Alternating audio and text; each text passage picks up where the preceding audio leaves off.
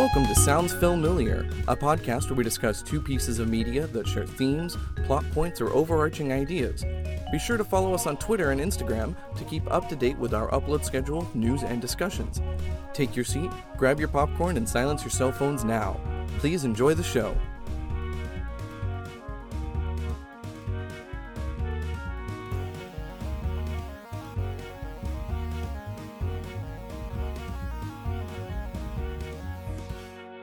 I'm Stephanie. We are Sounds Familiar, and we are here to make you think about movies and get sad and stuff.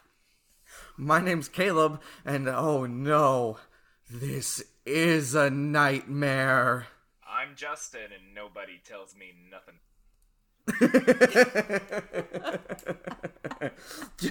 Justin, can we talk about Edgar Wright? I'm dying to talk about Edgar Wright with you all day. I need to talk about Edgar Wright, okay? Yep, we have reached the end of Auteur April, and we are closing it out on a pretty high note, I would say, with two of my all-time favorite movies. Yep. I mean, I am a nerdy white guy, so that tracks. No, I think it makes sense. Edgar Wright I think he, at a comparably young age, has carved out a pretty good little niche for himself.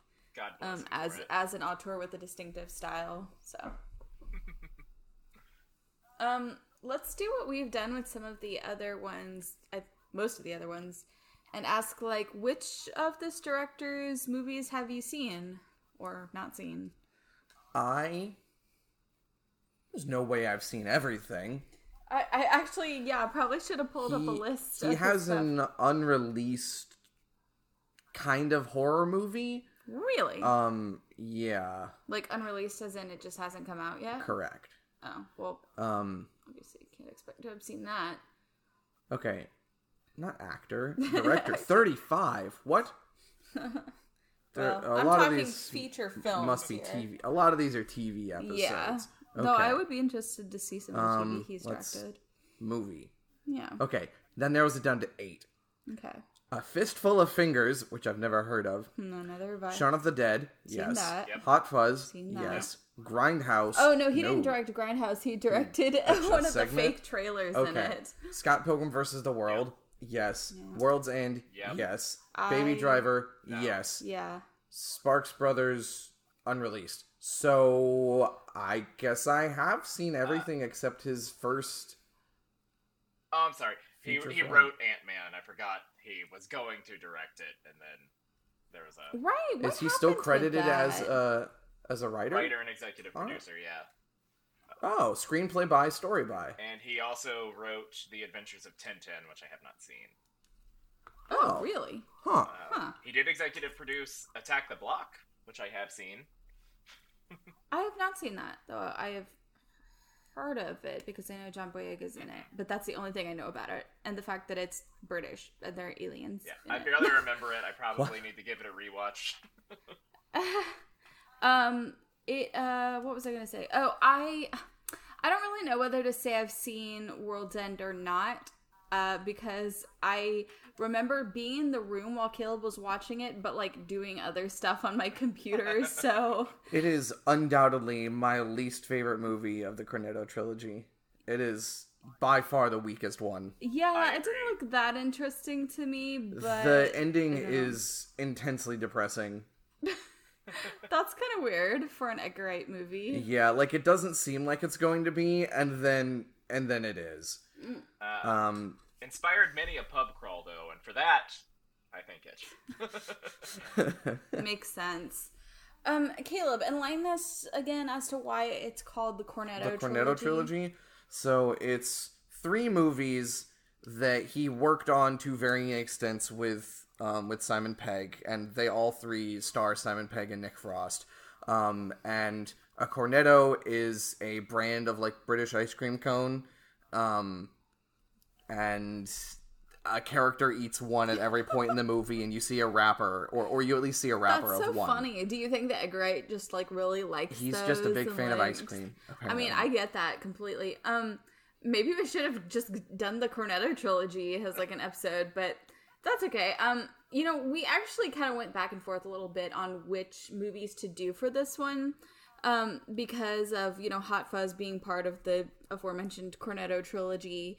And he only has 2 other theatrically released films. I said that Scott Pilgrim and Baby Driver would be a more, like, the movies seem more similar to each other.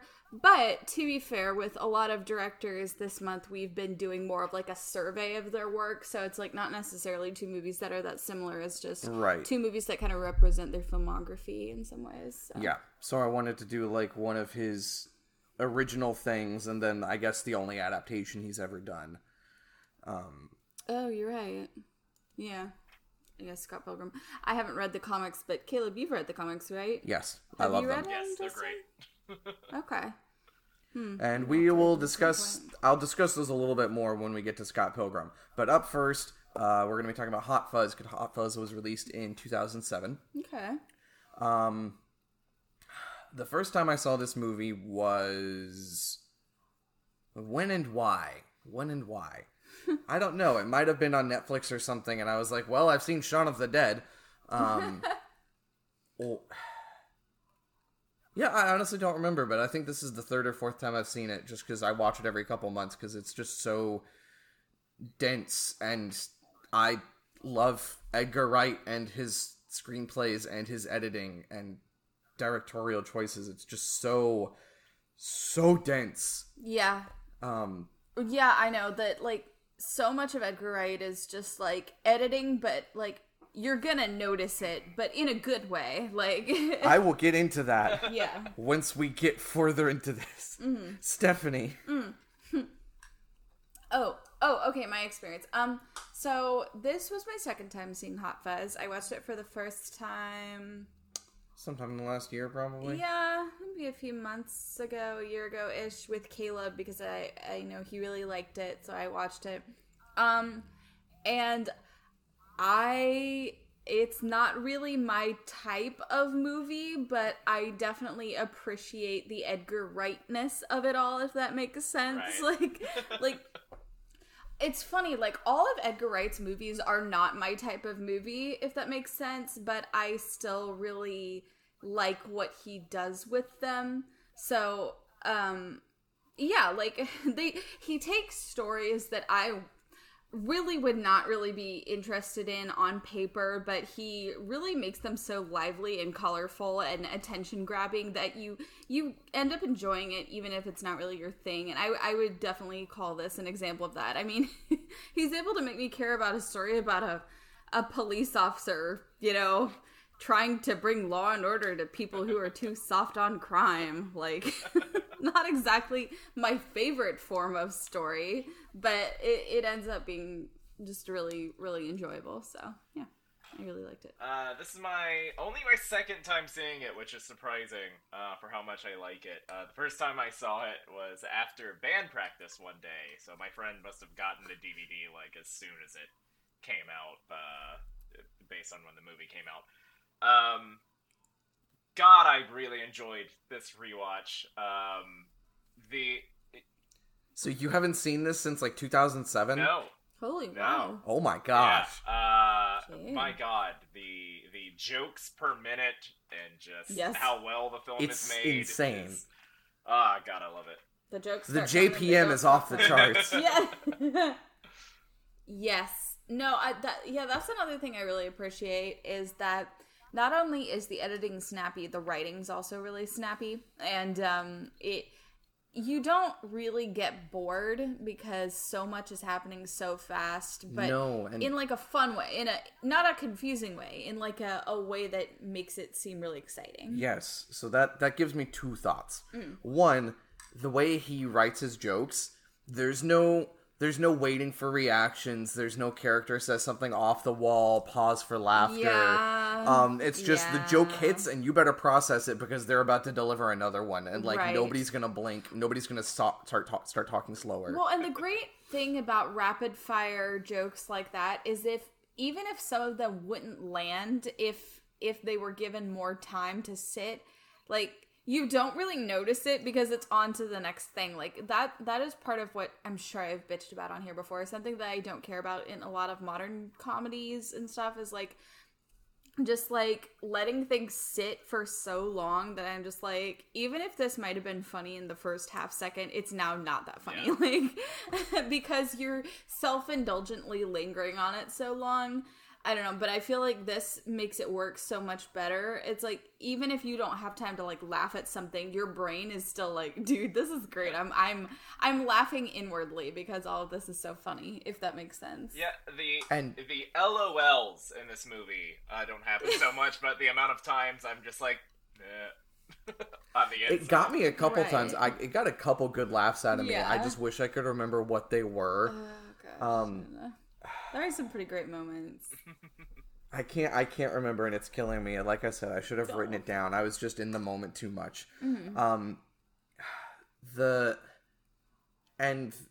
content of the jokes, like, this movie takes place almost entirely in a tiny village in the countryside of England. So, like, anything wild or zany that happens has to be within that, like, small town context. Yes. Like, one of my favorite jokes is just, like, one of my favorite running jokes throughout the movie is just that there's a goose that's escaped. And, like, swan, sorry, Caleb. a swan. You're right, the swan. And, like, then it comes back at the very end. Yeah. And, like, you know, the inspector, constable, I don't know. Sure, Inspector. I lose track of the ranks in the. You like, the swan pops up in the rearview mirror, and he's like, and, you know, runs into a tree at 5 miles an hour because of it. Honestly, the only problem I have with this movie is the occasional gore, and I know where it is, so I just look away. It's so fucking random too. It's like, why is this a movie that has gore in it? I don't know, but it sure is. That's why it surprised me to find out that this is one of your favorite movies, because, like, I just think of the church falling on that guy. Oh, I refuse to watch that I saw part. it once, I will not watch and it. I will never watch it again. No. There are two things I won't watch. The one where the church steeple falls on the guy's head, and the one where the guy's head falls on the church steeple. Yes. Oh my god, you're right! That is what happens. Holy shit. There is so my much of that in this God. movie. I was pseudo drunkenly rambling about this last night. God, I need a moment to collect my thought. Should I keep talking? Or... No, I think I've got this. Okay. You help me if you remember what I was saying. Okay. Timmy's in the well. How Edgar Wright he does several things with his storytelling and with his editing. One of them is that there is a lot of, like, turnabout, or like, something is very obviously set up and then obviously paid off. Yes. But there's so much of it that you feel good every time you catch one. Yeah. And also he does some what could feel cheesy filmmaking, like the scene where Danny is browsing through the DVDs and he's reading the description of that movie and he says out loud, "Super cop, the cop that can't not be stopped." And then he looks up and there goes Nick running by chasing some guy. Just the you know, the juxtaposition there, you know, the implication that Nick is the super cop. The movie is so full of that like, it's just a stylistic choice of his, that it's not cheesy or silly. You're just like, this guy. Yeah. It's just endearing. The fact If that it's- Point Break and Bad Boys 2 just happened to be next to each other in that storage Yeah. fire. Yes. And then everything that Danny talks about in those movies happens in this movie. Danny ends up firing a gun in the air while screaming, "Ah!" And then they get the Bad Boys 2 Michael Bay camera pan around while they're standing in the village square. Yup. This movie made me want to rewatch Point Break. That movie's kind of bad, but it rules. It made me want to watch Point Break. No. Please, Stephanie, indulge me. Okay, fine. When that scene came up, Stephanie said, what did you say, Stephanie? Isn't that the one with the... You said the only thing I know about Point yeah, Break. I said the only thing I know about Point Break is that it has a homoerotic volleyball montage. Yes. And I said, no, that's Top Gun. Oh! You're And right! Stephanie said, Wait, I guess I don't know anything about Point Break. And just the back and forth happened so quickly that, like, it felt scripted. I laughed my ass off. I don't know why I thought that was Point Break. Apparently that's Top Gun.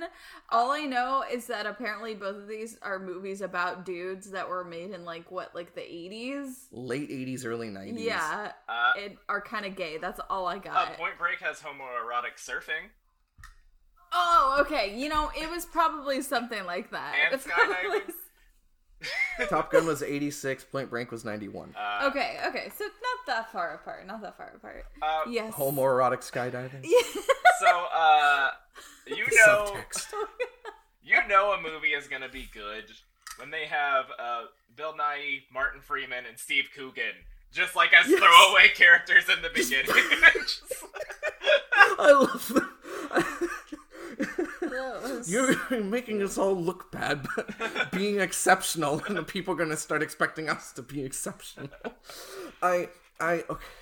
I guess now is as good a time as any to get into the complicated police politics of this movie. Whoa. The first real... Yes. Fun fact about other actors that are in the beginning. Kate Blanchett? Do you know who plays Santa? That Yes. stabs him? Yes. Peter Jackson. You told me that. I was like, what the... What? Amazing. Kate Blanchett also plays his girlfriend. It's Yeah, crazy. the one did the mask. Dude, that was funny. Just Edgar Wright's got a lot of friends in high places. Apparently, dude. Jeez. Okay. So, the complicated politics of a movie made in 2007 with a positive view of good policing. So the first thing I noticed before it got more complicated was that this is essentially a story about a bunch of lazy cops getting rid of the, quote, good apple. The good egg. And just, like, shipping him off somewhere that he can't continue making them look bad by, being exceptional. So already you see the politics are involved. A little bit. But then as we get deeper into it, it starts getting... there are a lot of lines that in 2021 make you go, hey. Like when he's talking to the school children and he says something about execution of unquestionable moral authority. That's a big oof, my guy. Like his view is that the law is good and he is there to enforce it blindly. There is zero room for maybe not all laws are good. Maybe not all policing is equal. Yeah. And so it's... Well, see, okay, here, the only thing, and it sounds silly to even critique this on, like, a political level because it's a hot fuzz, like, the whole thing is supposed to be a joke. I guess what I would say is that if the joke was on him being too much of a stickler, like, I don't think it would bother me as much because the whole joke would be like, look at this guy who's like has a huge stick up his ass about like how everyone needs to follow the law and he is the law and and like the joke was on him for that, but it actually ends up being that he's right to do that. Like he ends up being proven right. They by only the catch story. the bad guys because Right. he's like trying to do his job and Right. follow through Like, and make sure everything is done thorough. That's what's kind of funny about it. It's like he is made to look silly, but he's also kind of He's right. proven right. Yeah. The story wants you to agree with him. Maybe it's kind of showing the ineffectiveness of policing because it shows the real world where these cops they really don't give a fuck, and the only way that a cop can be truly effective is to be a cartoonish action hero. To be on Yes. all the time. I guess I don't know. It's difficult to tell what the movie's actual stance on it is because, like I said, it does make him look really silly a lot, and like he cares too much. But then it's like, but shouldn't he care too much? Like Yeah. I don't know. It's But- Oh, also there was a couple. Sorry, I'm totally interrupting you, Caleb. There was a couple moments that were a big oof. In the present day, like when the very bad guy played by Timothy Dalton is like when they catch that shoplifter guy or whatever, and he's like, oh, like, we shouldn't resort to punitive measures or whatever right away. And we're supposed to be like, what? He doesn't want to punish He stole this some shoplifter? biscuits. I know, like, we're supposed to... That man got off with $2 of Jammy Dodgers. I know. And so it's like, I just that entire sequence. We were also complaining about as it was happening. The shoplifter, like Nicholas Angel, probably gave this man a concussion because he stole some fucking Jammy Dodgers. Okay, like what the they're hell's not a even Jammy that Dodger? good. I don't speak British. What? It's a biscuit, or It's for you Americans, a cookie. ACAW, all cops are wankers. or ABAW, all bobbies are wankers. ABA, if you will. I don't know. It's weird. It's like, I know that British people have a lot of words for a person who's an asshole, but I don't know what a lot of them are. Wanker's probably the best one. And I don't even really like bastards as an insult because of like the origins of it are kind of offensive. It's like, oh, your parents weren't married, so that makes you a bad person. Like, I don't know. We should probably find something else to use as an insult. So, anyway, all that aside, yeah, I mean, like I said, my critique is very light because the whole movie is light and, like, it's not trying to, like, say anything. It's just, it's more that it's just kind of, like, awkward to watch in the present day. You're like, whoa, yes, we really are big fans of, like, making sure everyone is punished to the full extent of the law, and that's how you solve society's problems. If you are in this day and age still capable of completely turning your brain off and not thinking about the politics of a movie, God, it's great. Well, okay, I will say one thing for it politically.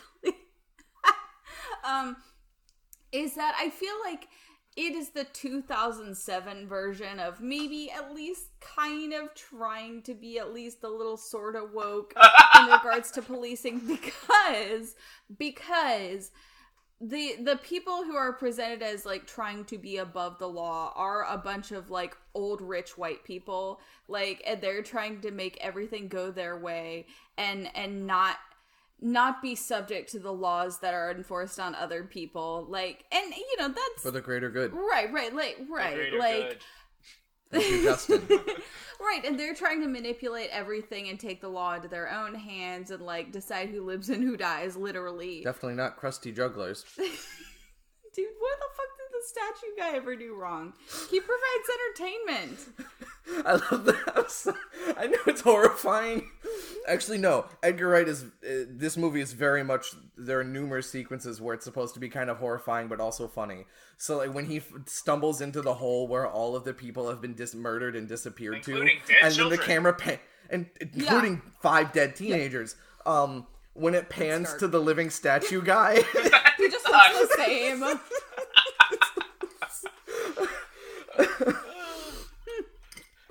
But yes, it is about a bunch of like old rich white people who are like the elders of the town who think they can get away with anything. Mm-hmm. And he's like the only person who stands up to them. So in that way, I could see how it could be kind of like, you know, for the time, I could see where they were going with this for sure. I love that you have like in a true action movie plot, or even kind of a horror movie plot, the governing body of the town is a cult down to wearing robes, chanting in Latin, but they're not worshipping a demon. They just want to win Best Town Award, Best Village Award. It is actually a really great satire of the way that old white people often are. Like, I see you all Rotary clubs and you scare the shit out of me. Yeah, like when they're sitting around and chanting and then immediately go into talking about like the silly mundane things about the town. Yep. Like, oh, Janice is going to bring her kids to the Easter luncheon or whatever. I don't know.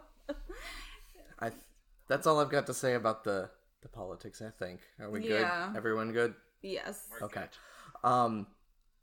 This movie is an unabashed, like, simultaneous love letter and spoof of action movies.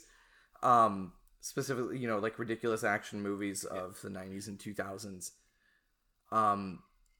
But he, like, not in a scary movie or epic movie kind of way. Like Edgar Wright, like you can tell it's like coming from a place of love. Yeah. Like this is a man who loves movies, and regardless of how dumb they are. Well, yes, it's the same thing with Shaun of the Dead. Like that movie is totally taking the piss out of the zombie genre, but it is dripping with love and care and precision. And I think Edgar Wright has the right attitude. You should be able to absolutely tear apart the things you love and make fun of them. Otherwise, do you truly love them? Which is why nobody bitches about comic books more than nerds who care about comic books. I texted Caleb angry things about comic books today. Which is the other reason I used it as an example. So I already mentioned the Michael Bay panorama shot. I love the sequence when they jump through the pub door, and they're jumping sideways while firing two pistols, and there's like 5 or 6 different cuts of them flying through the doorway before they hit the ground. Yeah. I love how it's a lot of cuts. Nick is like, you can't just like show up guns blazing and take care of the bad guys, and then at the end he shows up with like a practically an Ennio Morricone score playing, lone man riding into town on a horse. And then proceeds to, you know, shoot up all the bad guys and destroy the town square. But like Nick earlier in the movie, after they watched the action movies, Nick said there's no way you could incur that amount of destruction without incurring a serious amount of paperwork. And then what did they do after he shoots up the town square and they catch the bad guys? Montage of them doing a shit ton of paperwork. Yeah, you're right. A lesser movie would have ended it where they're all doing paperwork and becoming buddy-buddy. An Edgar Wright movie ends with a sea mine going off and blowing up. Every time I watch this movie, I bitch about how none of them should have survived, especially not Nick. Okay? Yeah. That whole building collapsed on them, okay? And they're just kind of like woke up like they got a hangover. I know. Like, oh, what happened last night? You got exploded along with the building you were in. Yeah, you're right. It is kind of action movie logic. Sometimes another thing I love is how long it can take for a joke to pay off. When things start going wrong and Nick is trying to make sure everyone's doing their jobs, one of the Andys tells him, you know, you want to be sheriff, why don't you fuck off to the model village? And it's not until like an hour later in the movie that we find out there's like a scale model of the village just outside of the village. And then Nick and Mr. Skinner have a fight in a scale model of the village that they are metaphorically fighting over. Wow. Edgar Wright snuck kaiju fights into both of these movies. Yes. Yes, he did. Yes. Oh my god. I bet he really loves that genre, probably. I was like, by God, I'm gonna find a way to put that into my completely unrelated movie. No, you're right. That is a good scene. I love this movie. It is so incredibly dense.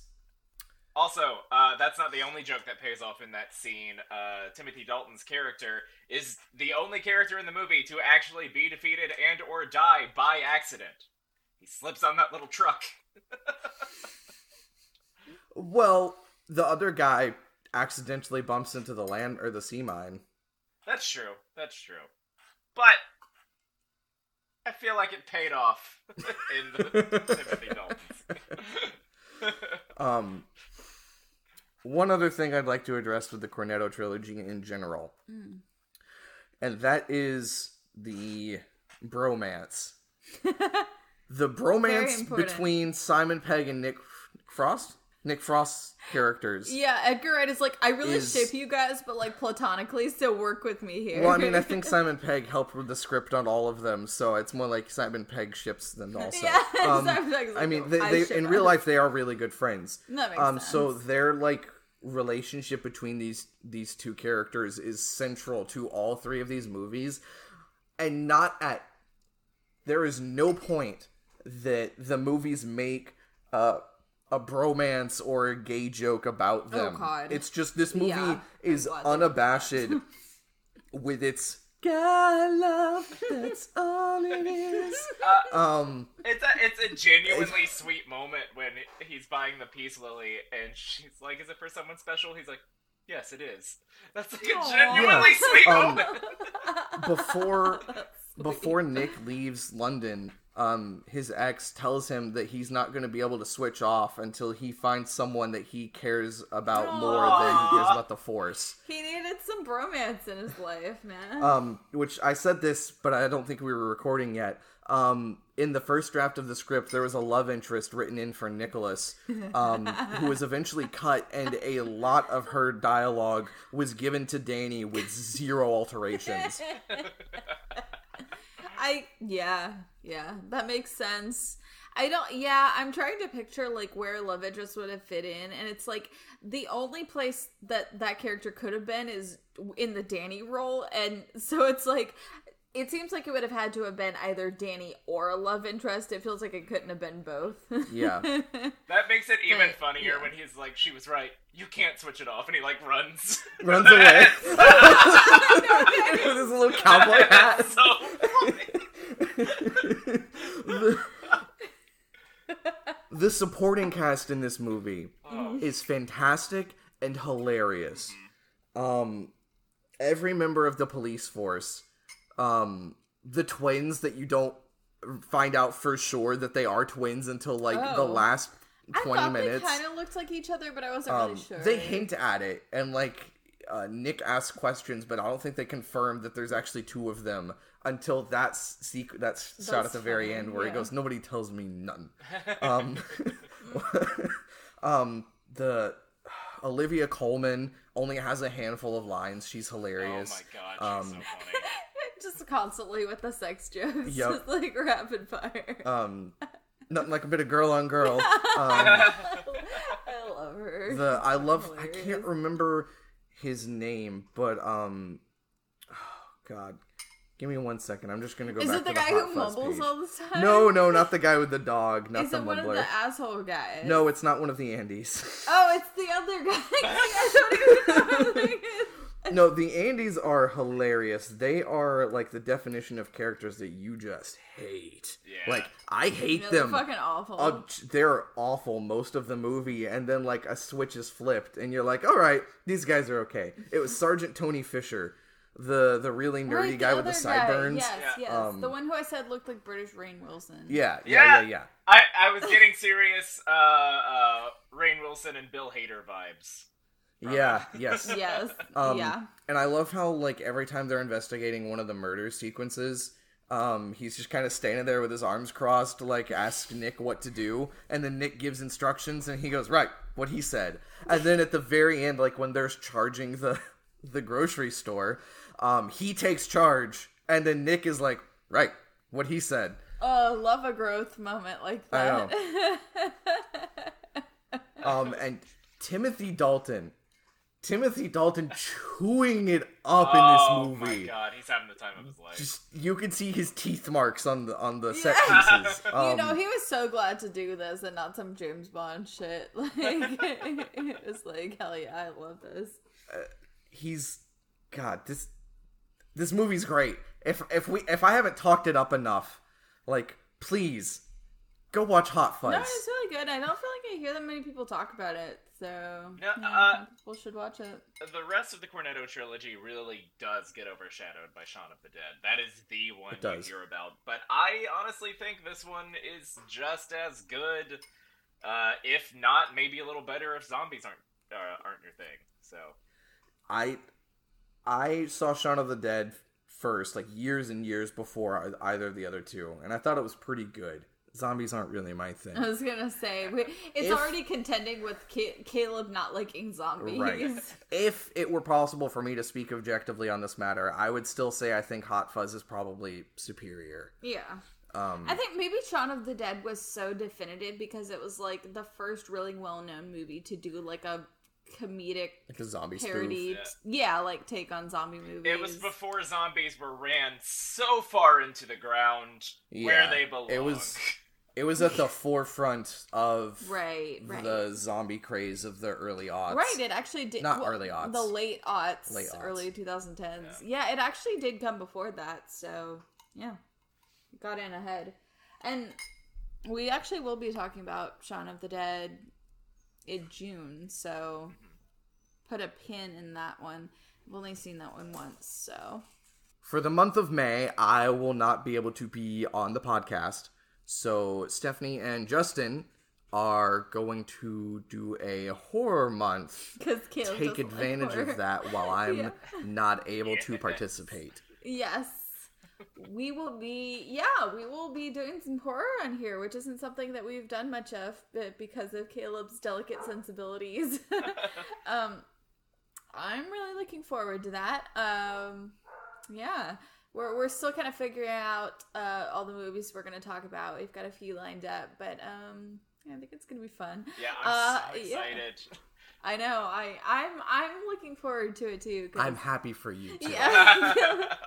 And I'm still going to make Caleb listen to all the episodes so he can appreciate our analysis even if he hasn't seen any of them. Yes. Okay. All right, I think that's it for the announcement. We will catch you on the other side of the break. All right, see you soon. Hey everyone! Thanks for checking out our show.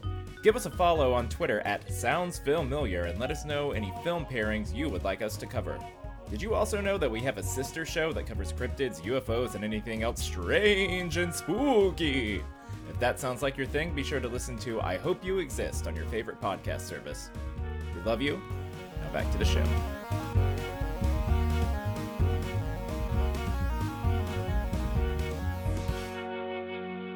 Okay, we are back, and I am very ready to talk about a white guy's favorite movie, Scott Pilgrim versus the World. Yeah, those millennial white guys, they really love Scott Pilgrim. It's true, we do.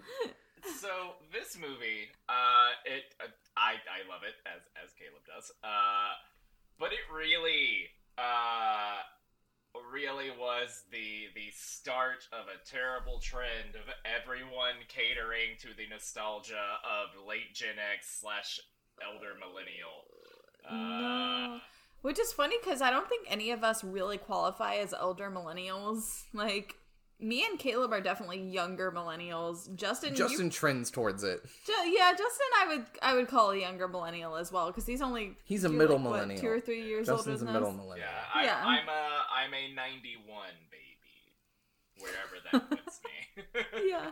Hey, 91 out of 100 ain't bad. Nice.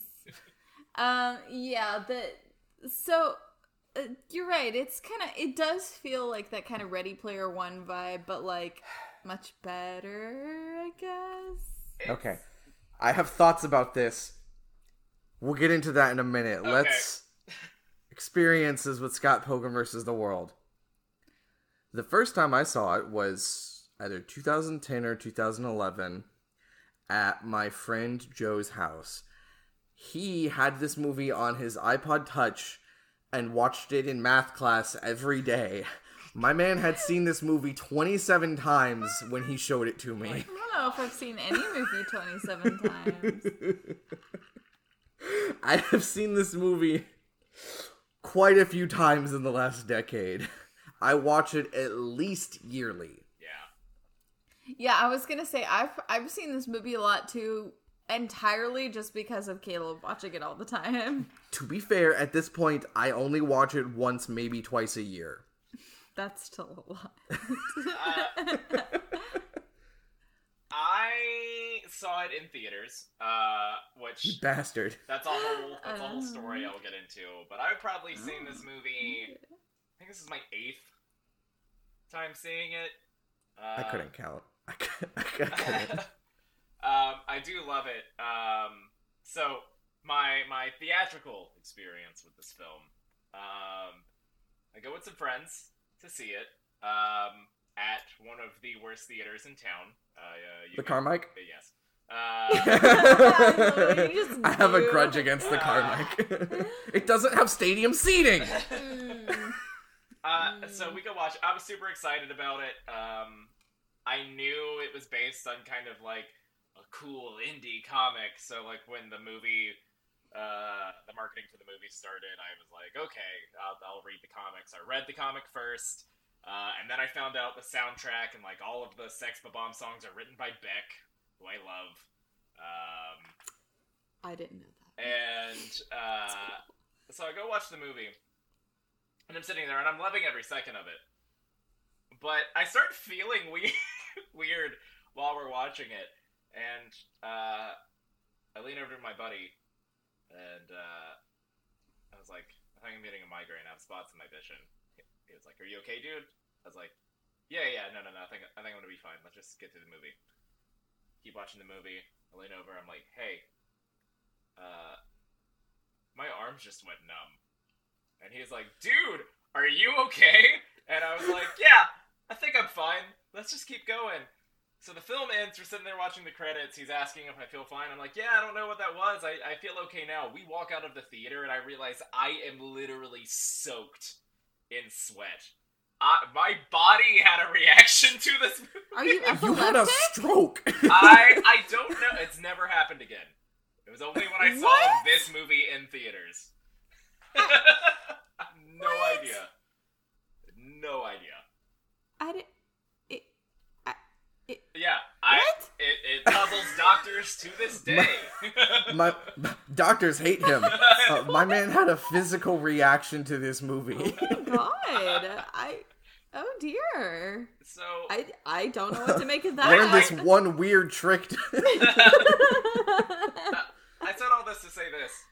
I love this movie, but I don't quite love it to death, and I would like to know what the fuck happened to me. That's really scary. I don't know what to say. Never happened Oh again, dear. never happened before. This movie almost killed me. That's great. Oh my god. No, I pretty much already said my experience. It's just that Caleb really likes it, so I've seen it a million times. So, Yeah. I'll be taking point on this one. Shuffles papers. Yeah, go for it. Scott Pilgrim versus the World is based on a, I guess, comic series. It's more like an American manga, and that like it was released Canadian. Sorry, you're right. It is tragically Canadian. Tragically. Because it was released in like volumes, and it's black and white, and the format is very much like a manga. It was written by Brian Lee O'Malley and released in the first volume was released in 2004.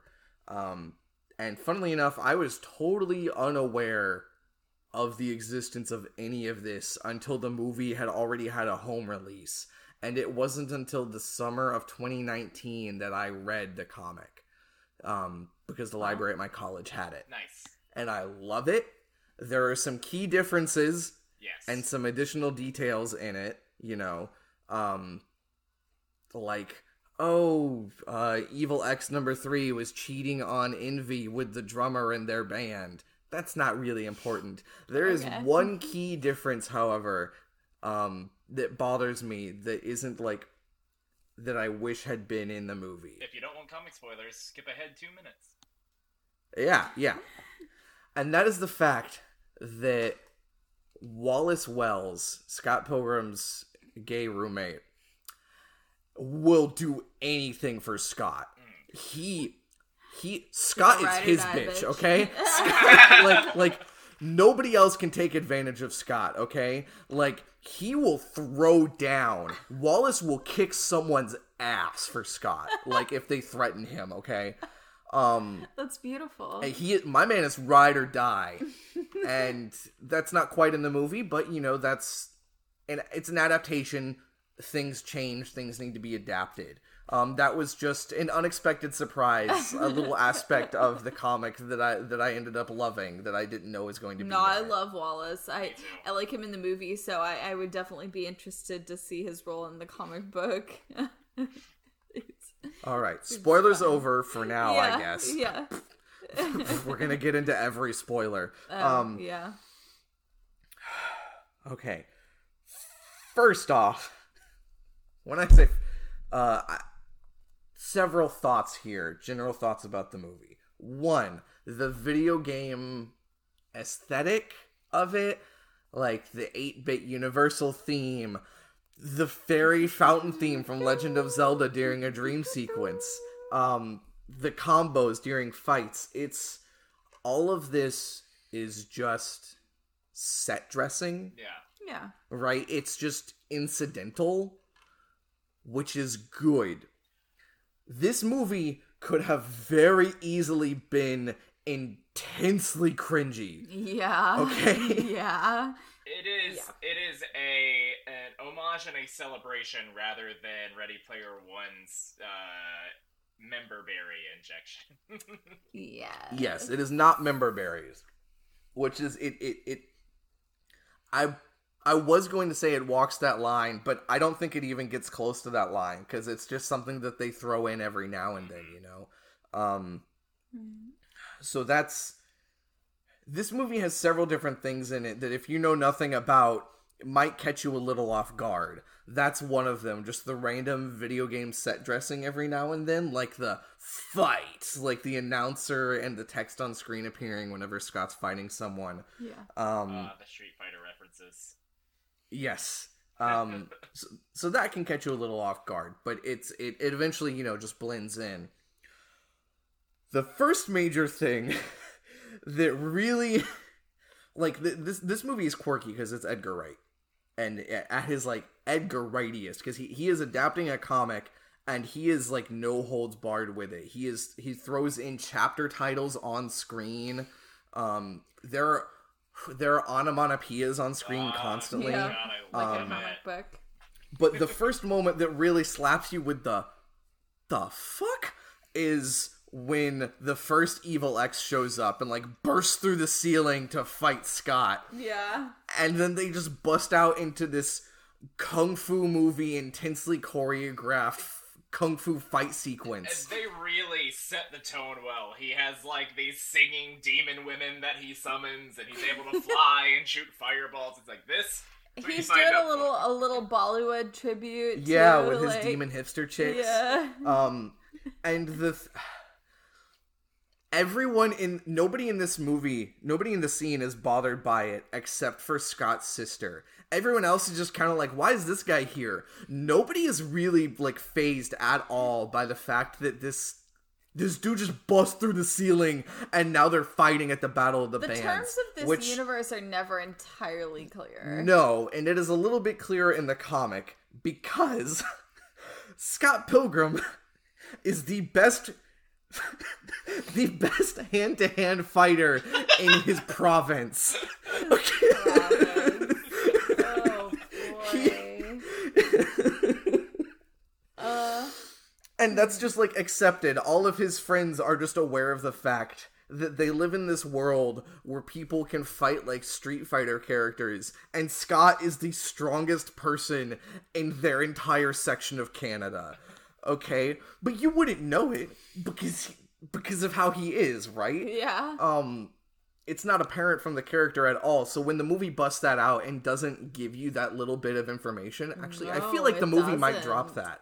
Does it? I feel like that line might be in the movie somewhere. I'm just remembering. I'm just forgetting. I really can't maybe. remember.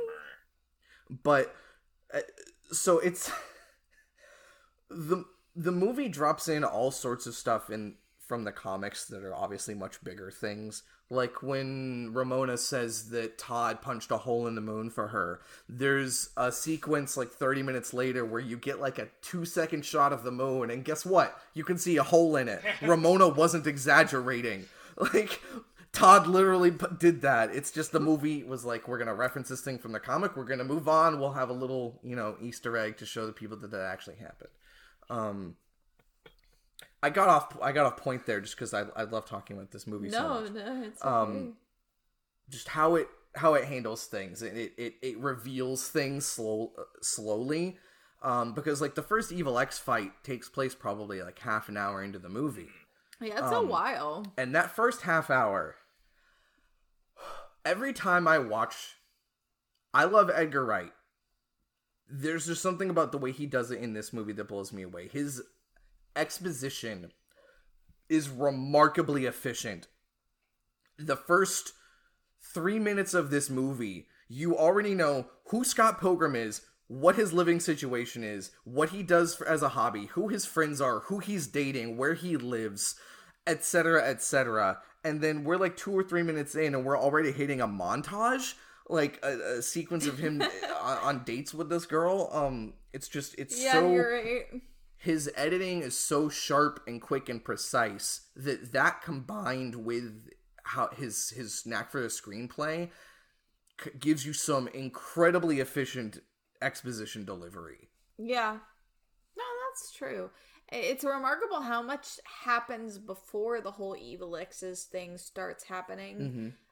But it doesn't feel extraneous, I guess. It still feels important to the narrative. Yeah. No, really, it's why you care about everybody going forward once the kung fu starts. Yeah. Yeah, you definitely need that first 30 minutes. And it helps to get to know Scott a little bit before Ramona's even introduced. Because then you can, see the impact that she has on him. This is just the comedy in it. It's the same thing with Hot Fuzz. Like, just the reactions and the line deliveries. It's just line, cut, next thing. Like, it's really rapid fire. And I love the onomatopoeia. It just helps, because his editing is so quick, having that on screen really does help a little bit. Yeah. Like, when Scott's talking and there's the ding dong, like the doorbell's ringing and you see the words ding dong appear on the screen, it's just, that's for me. I love anytime he's playing the bass and it's just duh, duh, you see the duh, D's. Yes. Yeah. Oh, another example. Okay, so I was thinking about Edgar Wright uses his editing to convey a feeling. Plenty of movies would just like show footage of a character feeling sad, and then be like, I'm supposed to feel sad because character obviously feels sad. But for an example, the one that gets me every time is there's a sequence where Scott is at the library with his fake high school girlfriend, and he sees Ramona for the first time.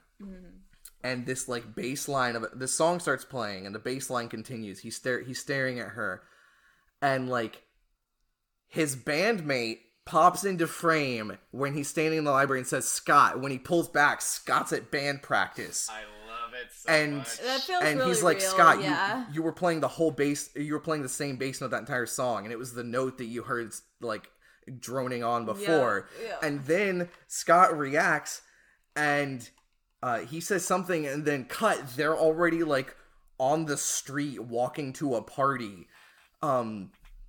And then like he's like, what? We're going to this party, and then cut. They're already there.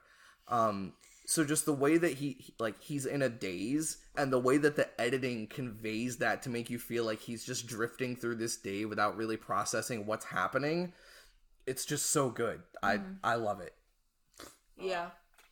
That's true. It does really convey that sense of like losing time because of being in a completely different headspace, like when you see someone and you're just completely enamored of them, and when you just see a really hot chick and exactly, can't even like we've function all the been rest of the there, day. and you're just like the world kind of drops away, and then you sort of resurface and you're doing something else, and you're like, what? Oh, how'd it get here? I don't care about this. Like, and that's one of the beautiful things about this movie is there's so much going on in it, and it keeps its runtime reasonable, that it does not waste any time, but none of it ever feels jarring. It all feels very intentional or metaphorical, or there's always a reason behind these weird beautiful edits.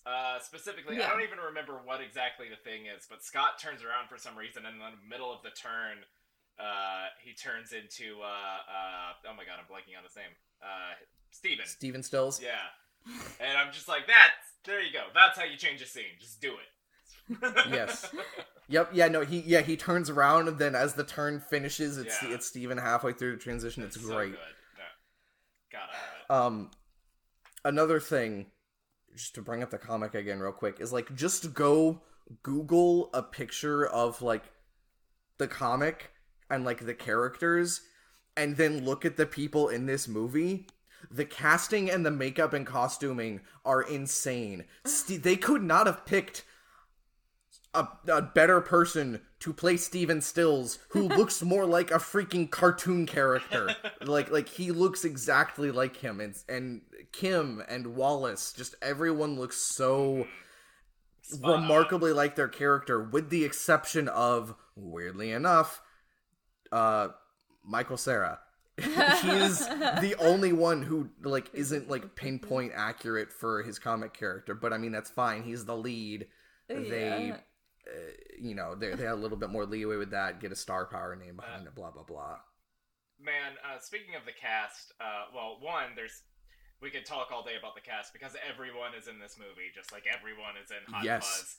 It's got Captain America, it's got Superman, it's got Katara, it's got Captain Marvel. Captain Marvel, you're right. I specifically wanted to briefly bring up Lucas Lee, Mr. Chris Evans himself, because I am so glad, don't get me wrong, I fucking love him as Captain America, but this and Knives Out, I'm really glad that we are in a post-MCU Chris Evans again. My god, that man is great and hilarious. As Wallace Wells would say, what a perfect asshole. Sexually That's hilarious. what she said. Sometimes I let him do the wide shots when I feel like getting blazed back in my Winnie. I love how this was bro. just the precursor to him being an actual action star. Like, Hey, I won't hear any shade thrown at that movie that was like a teenage spy movie where he had to break in and steal the answers to the SAT so he can graduate high school. We still need to watch that. Scarlett Johansson's in it too. What? Dude, how the fuck? They're in a movie. Captain America and Black Widow to be in this fucking It's movie. a heist movie where they're high schoolers who literally have to What's go the steal name the of answers to it? the SAT. I'm looking for it right now. Right. It's Yeah, I had only seen him in Not Another Teen Movie, then this, then he was all of a sudden Captain America. I saw him in the first Fantastic Four movie as wow. Human Torch. Yeah, you're right. I blacked that out. I can't believe that was actually his first superhero It's movie. called The Perfect Score. Right. Justin, We you need can to roll watch your eyes that. as much as No, you want. hold on, I remember the marketing for that movie. What if I you do too. awakened in me?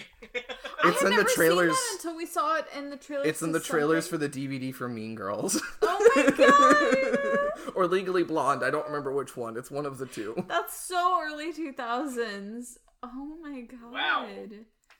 Get back in there. Get back in there. We're getting back. Wow. Yeah, no, but Okay. he's great though. Back to Scott Pilgrim. Yes. Okay. I like the fact that it can be easy to overlook this. But for the most part, the movie does a good job at creating a likable protagonist in Scott that you also understand is kind of a bad guy. Yeah. Like it's clear, like everyone in his life is telling him, hey, you're being kind of a douche right now. Yeah. Yeah, first he's dating a high schooler, then he's cheating on the high schooler, then he's dating this other girl, then he just he's out here, man. And it's crazy because Scott, like, this character canonically pulls a shit ton of tail, which is like, I know. what? What? It's pretty funny, honestly, because it's just like this fucking dweeb who's played by like Michael Cera at his Michael Cera-est. Like, They're like, oh yeah, he dated this bitch and this bitch and this bitch and this bitch and this. Like, Yeah. He dated the lead singer of like the biggest band in Canada. I know, who looks like Brie which- Larson. Like, what? I'm just gonna throw it out there. That version of what is the song? It's originally by Metric. Black Sheep? Black Sheep. Dude, that song I- slaps. I like this version of Black Sheep better. Like Brie It's Larson, really good, it yeah. doesn't hurt that for a while Brie Larson was going to be like a Disney pop star. That's so great. I love that. So I love this version of Black Sheep so much. Yeah, no, it really slaps. I really like it. I don't know how many people that this movie like introduced to new music that they ended up falling in love with, like indie rock. No, there's a lot of 'cause really Scott- good music in it. Brian O'Malley's a huge fan. Like the character of Envy Adams is based on the lead singer of Metric, Wow. or inspired by. Yeah, it is taking all of my strength not to just gush about the soundtrack. But Jesus Christ. Do it. Listen Do it. to the soundtrack. Number one, I am, especially early in his career when he was being super weird, giant Beck fan. And so all of Sex Bomb stuff is written by Beck. Justin actually owns a Bectionary and the Rhyming Bectionary. Sectionary. Hey. Plumtree doing the main theme for the movie, which is a bop. If you want to have the lyrics, I've liked you for 1,000 years stuck in your head, because that's like 90% of the lyrics in the song, go listen to it. It's amazing. Crash and the Boys is that one band with Crash and those boys? It's like Girl the Boy too. Some things haven't aged perfectly. But they are performed by Broken Social Scene, which is also rad. Teenage Dream by T-Rex, great song, great movie song as well. And it's crazy because the most high-profile song they have on the soundtrack is Under My Thumb by the Rolling Stones, but my god, is it used well and subtly in the movie. Let's talk about Well, yes. the way Subtly, maybe not. it's subtle if you don't have subtitles on. Right. Yes. Let's talk about the way Edgar Wright uses music. Okay, so in Hot Fuzz, at most of the murder scenes in the movie, Mr. Skinner rolls up in his convertible, playing a song that is, like, relevant to the murder. When he pulls up to the murder of the two actors, he's playing a song about Romeo and Juliet. When he pulls up to the explosion, it's, who is it? The Who or the Stones? I don't remember. The fire to destroy all you've done. He's... Again, it's subtle if you don't have subtitles on, because the first time Gideon shows up, and he takes and Ramona leaves with him, the Rolling Stones song Under My Thumb, that's what it's called, right, Justin? Yes. Is playing, and if you don't have subtitles on, you probably won't catch it. But if you do, the lyrics are just right there on screen, just saying Under My Thumb. It is subtle and on the nose in a way that is... I don't think I can point to something that I'm like, you exist in these two worlds so beautifully. That's exactly how I would describe his style. Subtle and on the nose at the same time. If you're not paying attention, you won't catch it. But if you are, you'll be like, super cop, Nick, I get it. Yeah. She's under his thumb. I get it. Yeah. He's literally brain controlling her. Yeah. I remember listening to the soundtrack, and I'm not like the biggest Stones fan in the world. Like I appreciate them, but this song really only got listened to when I was listening to the soundtrack because I owned it. And I was like, yeah, this is a great song. Then I like really started paying attention to the lyrics. I was like, yo, this is fucked up. You will find that about a lot of Rolling Stones songs. Yeah. I'm not going to name any because we don't... I still remember the one that Caleb showed me, and I was like, oh, that's... Yeah, we don't need to name it. Anyway, their whole discography. Just anyway, that's... Anything else to say about the soundtrack, Justin? No, other than definitely check it out, especially if you are pining for a music era that has gone by. Also, Blood Red Shoes, pretty good band. They're basically the British White Stripes. All right. And, What are these words? and the soundtrack is incorporated like pretty like flawlessly into the movie. There are some movies where there will be like a needle drop and you're like, oh, needle, you're playing the song, right? Like, this isn't a Suicide Squad. What I'm saying is, like, most of the time, like, it happens organically. And, you know, it helps that they're in a band and there are several musical fight sequences. Like Justin mentioned, the kaiju fight that was snuck in when they go amp to amp versus the Kata Yanagi twins. And they literally win that fight just through sheer willpower. Like, what a great moment for Dragon Ball fans everywhere. Okay, not to take, like, a hard left here, but that reminds me of, like, that part of the movie always confuses me. Well, okay, maybe confuses isn't the right word. Like, with the twins, it's like they're the only people that we don't get any information on what their relationship with Ramona was, and that's like where I'm most curious, because I'm like, how did dating twins work? Like, that's the only one that doesn't get any development. It's literally just that one scene, and it kind of annoys me. Yeah. Only because of how incongruous everyone else gets a backstory. Right? Like, it confuses me. It's actually kind of similar in the comics. They get more than they get in the movie, but less than everyone else. Well, I don't like that. I don't like that. It's weird to me. I feel like they exist solely as a Street Fighter reference, and I haven't found any official confirmation, but one of them's name is Ken, one of them has short dark hair, one of them has Ken's fucking hair from Street Fighter. Like, they're Ryu and Ken, but as brothers instead of, like, as friends. I think there is not that much detail given because of the fact that they exist as a joke that, like, she dated twins, but nobody knows the exact details. Everyone's like, at the same time. I want to know the details. And giving the details would ruin the joke. As someone it's the speculation who dated that's brothers, I want to... What? Hooked up with... it. I've told you about this. I don't remember this at all. I've told you about this. You did. I mean, they weren't twins, but we've talked about this. Oh! You know what? You must have brought this up before because Hey. Stephanie is literally Ramona. How many exes do you have, Stephanie? 7. How many of them were women? What? 1. How many of them were brothers? She's literally Ramona Hey, Flowers. guys, let's stop airing our sexy laundry on this. You had Thank a you, sexy Justin. face. I'm literally Scott Pilgrim over here. Oh my god. Except they weren't I didn't have to evil, fight any they of were them. just normal I've people. never met any of them, Yeah, exactly.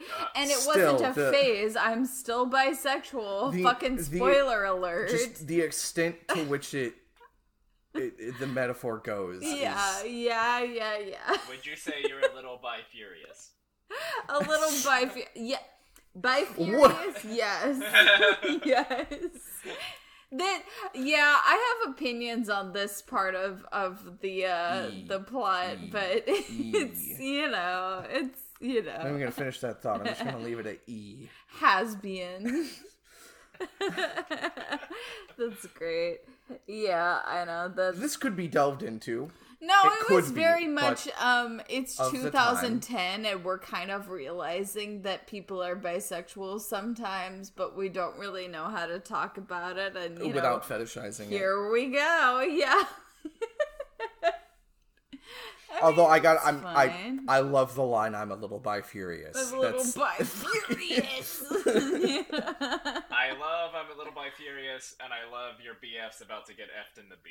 Everyone's about to get F'd in the B. And Mae Whitman's delivery is fantastic. No, she's great, dude. I love Mae Whitman. Like, someone who has somehow never achieved star status, but has been in everything and has always given it 100%. Like, good for her. Like, dude, I'm jealous.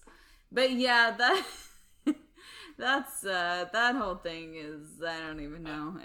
It's there. That fight actually has some great lines in the movie. The two we've already referenced, and he's a creep, you're a bitch, and you all deserve each other.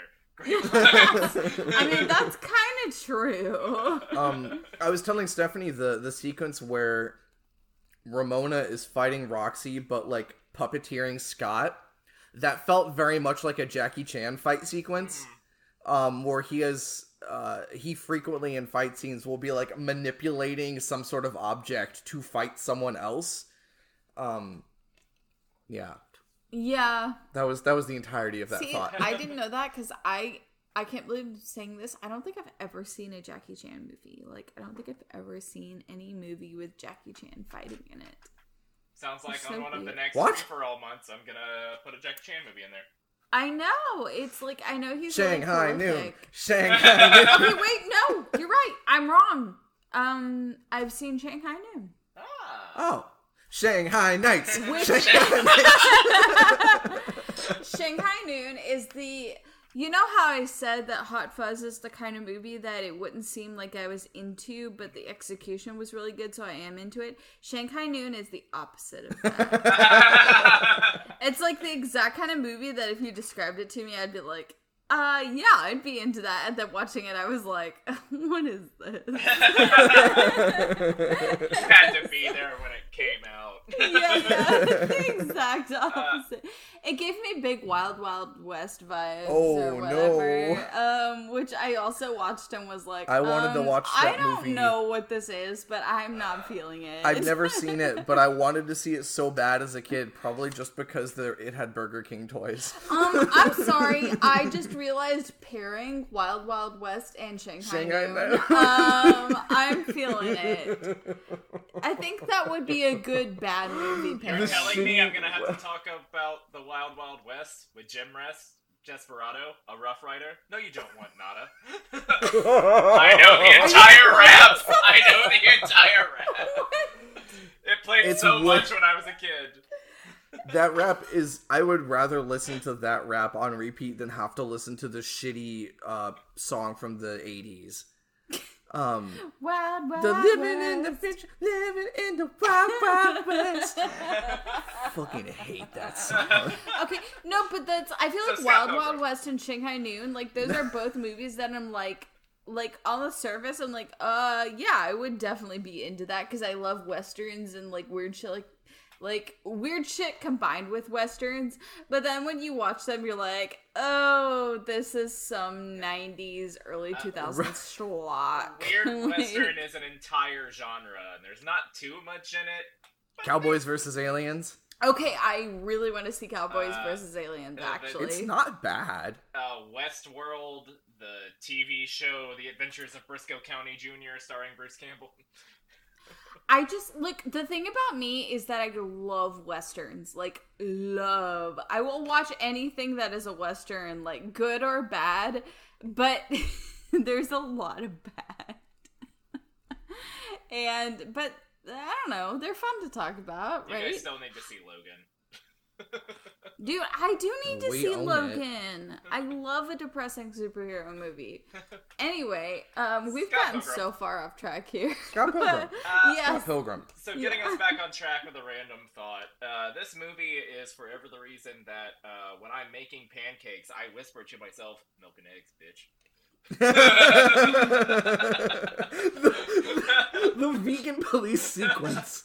Oh my god. I don't know. We laughed so hard. I don't know if that's aged well. I don't know. Maybe it has, maybe it hasn't. All I know is that when they turn around and jump through the hole in the wall that they made and high five and go, Slow motion. in Yeah. slow-mo, kills me every time. Oh my god. Yeah, it feels kind of like it's supposed to be making fun of vegans, which, like, meh. Which, that's, you know- that's pretty played out, but, like... In 2007, In when two- that volume probably was Or released, 2010... Or, oh, was it in the comics? I'm presuming. I don't remember. But yes, but the guys seemed very much like they were in a buddy cop movie from insert era here that I'm not really familiar with. They definitely seemed like they were on point. Yeah, back in the Tumblr era, I'm just back in the Tumblr era. It was like sometime between 2011 and 2013, probably 2012, right on the dot. I had two friends. One of them was a major ass, and they were like arguing on Tumblr. One of them was like talking about like was a vegan, and the other one always liked to play devil's advocate just constantly. And I was sitting there with my finger on the refresh button, waiting for an opportunity to post a GIF of chicken isn't vegan. And after sitting there for 10 minutes refreshing the conversation of them retweeting each other back, or not retweeting them reblogging each other back and forth, responding and arguing, it actually happened, and they gave me the perfect setup, and I was able to respond with it. Like, chicken isn't vegan in context. Wasn't that all happy for you. that era of Tumblr was like 70% argument, 30% porn? Yeah. No, I didn't. No, maybe. I mean, there was a lot of porn. I've been on Tumblr since 2010, I think. What I remember mostly is Super Hulak plus Avengers plus My Little Pony, plus there was still a little bit of like the older Tumblr that was just like aesthetic pictures. Discourse started to happen around like, I want to say like 2012, 2013-ish. So like right around the time I left. Yeah. I didn't even attempt Tumblr until we became friends, and I created an account and spent one day on this, and I was like, nope, fuck this. I used to spend every night on Tumblr. I would scroll through my timeline until I reached the point where I reached the last post I'd seen the previous day. Yeah. Oh my god, that's incredible to think about now. Like, I know. Because like I could. The fact that I haven't logged onto Tumblr since like 2014. No, I left Tumblr right around the time that they decided that porn was no longer allowed because they got bought out.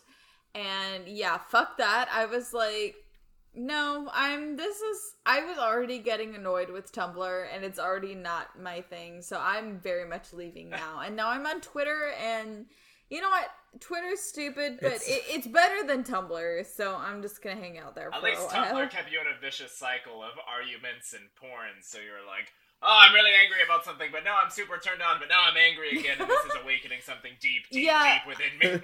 Being turned on and angry is a bad combination for both. For most humans, I would say. Not a good recipe. See, the downside to Twitter is it's much less anonymous than Tumblr. And so you're infinitely less likely to randomly stumble upon porn because none of your mutuals are retweeting porn. It exists. There's plenty of porn on Twitter. That's the weirdest thing. I never see porn on Twitter, even though it's technically allowed. Whereas I saw porn on Tumblr all the time. Despite not actually following many porn blogs. I mean, there were that's what the anonymity gets you, is the ability to tweet about the Avengers and Loki for hours one day, and then just randomly some artsy black and white BDSM photo sets. The way you are saying that the Avengers and Loki stuff never intersected with... no, it absolutely did. I don't need to see Captain America planting a flag anywhere, thank you. That's America's ass. Literally, yeah. Your BF's about to get effed in the beat. And we've come full circle. I was gonna say. We jumped so many tracks that we looped back around. This all kind of feels spiritually equivalent to Scott Pilgrim. Scott Pilgrim was popular during the height of the Tumblr era, so... Yeah. Here we are. 10 years after the peak. Whew. I haven't had a thought about Sherlock in years. Oh, God. Oh. Caleb, were you part of Super Hulak? No, because I wasn't into Supernatural. Yeah, that's true. Too much horror for Caleb. See, the thing is, I was into all three of them, but I never touched Super Hulak because I have some decency left. I was like, no, I'm not dealing with that. I never got into Supernatural. I stopped watching Doctor Who before Matt Smith bit Oh, the wow. bullet, and Sherlock. Boy, did that have a good 2 seasons. Yeah. Yeah. Yeah. Yeah. I feel like those are examples of a bunch of shows that were good for a specific amount of time. And if you look outside of that amount of time, I've heard Doctor Who circled back around, kind of. I want to watch It's the rest of actually- Doctor Who, yeah. It's interesting bringing it back to Scott Pilgrim again. Doctor Who, this movie, Supernatural was at its height, and Sherlock was just starting. All around the same, couple of years from each other. And for me, I can't speak for everybody else, out of all of that, this film has the most staying power. For me personally, yes. I don't know if I would say culturally, because, I talk about Edgar Wright like he's this big, huge thing that, everyone knows about, but how often have I talked to someone else and they know who the fuck Edgar Wright is? Yeah. Not my parents, not my coworkers. It's pretty much just you and my brother. And obviously you, Stephanie. He meant the royal you. It was, yeah, the role. The multiple you, of course. But personally, at least, I would agree with you. Scott Pilgrim's the only thing I still follow or care about of that grouping. I mean, obviously, I still care about the Avengers. And it's probably by nature of it being, it's 2 to 3 things if you played the video game or not. There's not, an ongoing thing. There's not multiple seasons. There is the graphic novels, this movie, the soundtrack, and Scott Pilgrim vs. the World, the game, which just got a re-release a few months ago and is fucking amazing. There's a game? If you I like- didn't even know that. If you like beat-em-ups. If you are the type of person this movie is trying to appeal to, you will more than likely enjoy. Which, Retro funnily enough, throwback beat 'em up. I may not necessarily be, because I don't really care for fighting games or beat-em-ups. I have learned, so. I love them. Yes, Justin? That's it. This isn't a video game podcast. We don't need to go down that rabbit hole. It's also not a Tumblr podcast, but we went there. We sure did talk about Tumblr, yeah. Sure did. If you check my Twitter, you will see my love of fighting games by the fact that I referenced 1995's SNK Hidden Gem Kazuna Encounter. The fuck is 95. that? Holy You were shit. 4. We were babies. We were in diapers. Oh my god. Wow. It's amazing. Okay. I don't think I have any other points to make. Anything else I said would just be me gushing about this movie and pointing out favorite lines or There's favorite a lot scenes. to say, yeah, but yeah. I guess you gotta cut it off somewhere. I don't know if we have done these films justice per se, Justice. but you can tell everything we're saying is coming from a place of love. Not that I haven't loved the other directors and films that we've covered this month, because my god, every film we've watched this month has been fantastic. But just Edgar Wright, I'm a dorky, almost 30 white guy. His movies click for me. I love them so much. And that's really all I have to say. Edgar Wright, keep doing your thing.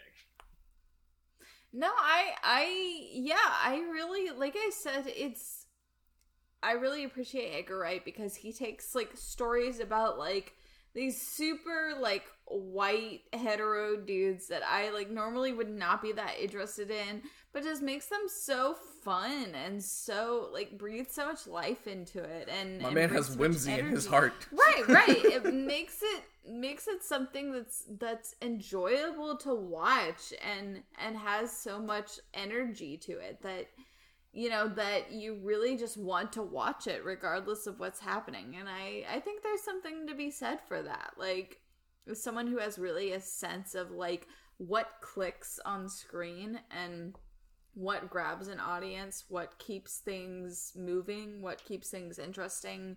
And, that's a good thing to have because a lot of, auteurs, if they fail in any way, it's failing through making things too slow and too laborious, focusing on a certain theme and really driving it into the ground. But I think he does the opposite of that, or I guess rather he is the anecdote to that.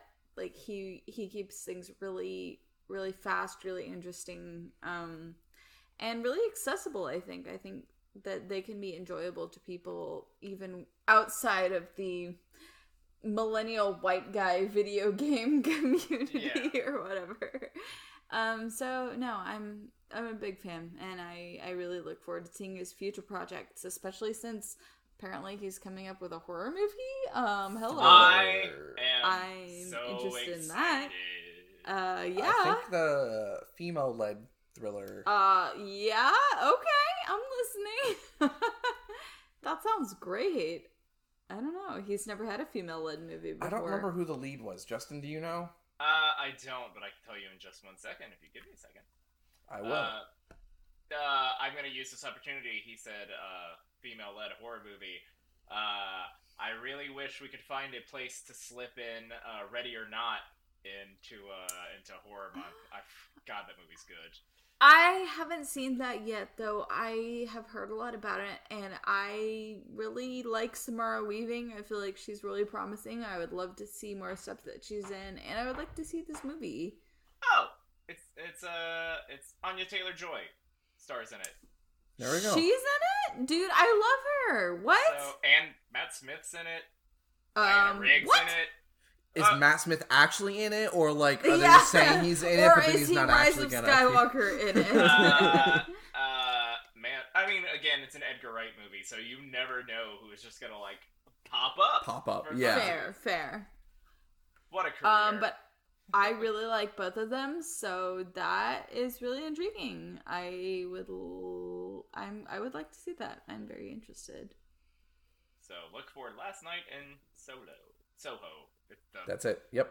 Last Night in Soho. All right. The Well, I'll be on neon the sign lookout. made me believe it was Solo. Wikipedia tells me it's Soho. Yeah, I mean, Soho's a place, so it makes sense. All right, guys. Okay. Anything Last Night in else? You Solo ready is a to go? Tumblr fanfiction. Yeah. Check your AO3 tags. Tell me about it. All right, we done, guys? I'm done. Don't let me talk about Scott Pilgrim No, anymore. I know there's plenty more to say. I know. But all right, well, I'm Stephanie. You can find me on Twitter at StephHasNoName and on Letterboxd at RaisLeftBoob. My name's Caleb. You can find me on Twitter and Letterboxd at @actual_Caleb. And don't forget to check out our sister podcast, I Hope You Exist. Oh, thank you. My name's Justin. You can find me hosting that show on most social media everywhere at Blame It on Butler, and you can find this show on Twitter at SoundsFilmiliar. Good night, everybody. Night, y'all. Yarp. Thank you so much for listening to our show. Be sure to check the episode description for any links we may have included related to this week's episode. You can find us online on Twitter and Instagram at SoundsFamiliar. If you'd like to get in contact with us, drop us a line at soundsfamiliar@gmail.com. We'd like to thank our friend Chelsea for our logo. Check her out on Instagram at ChelseaBHDesigns. We'd also like to thank Shane Quick for our theme music. If you feel so inclined, please leave us a review wherever you get your podcasts, and be sure to tune in every Thursday for new episodes. We'll see you next time on Sounds Familiar.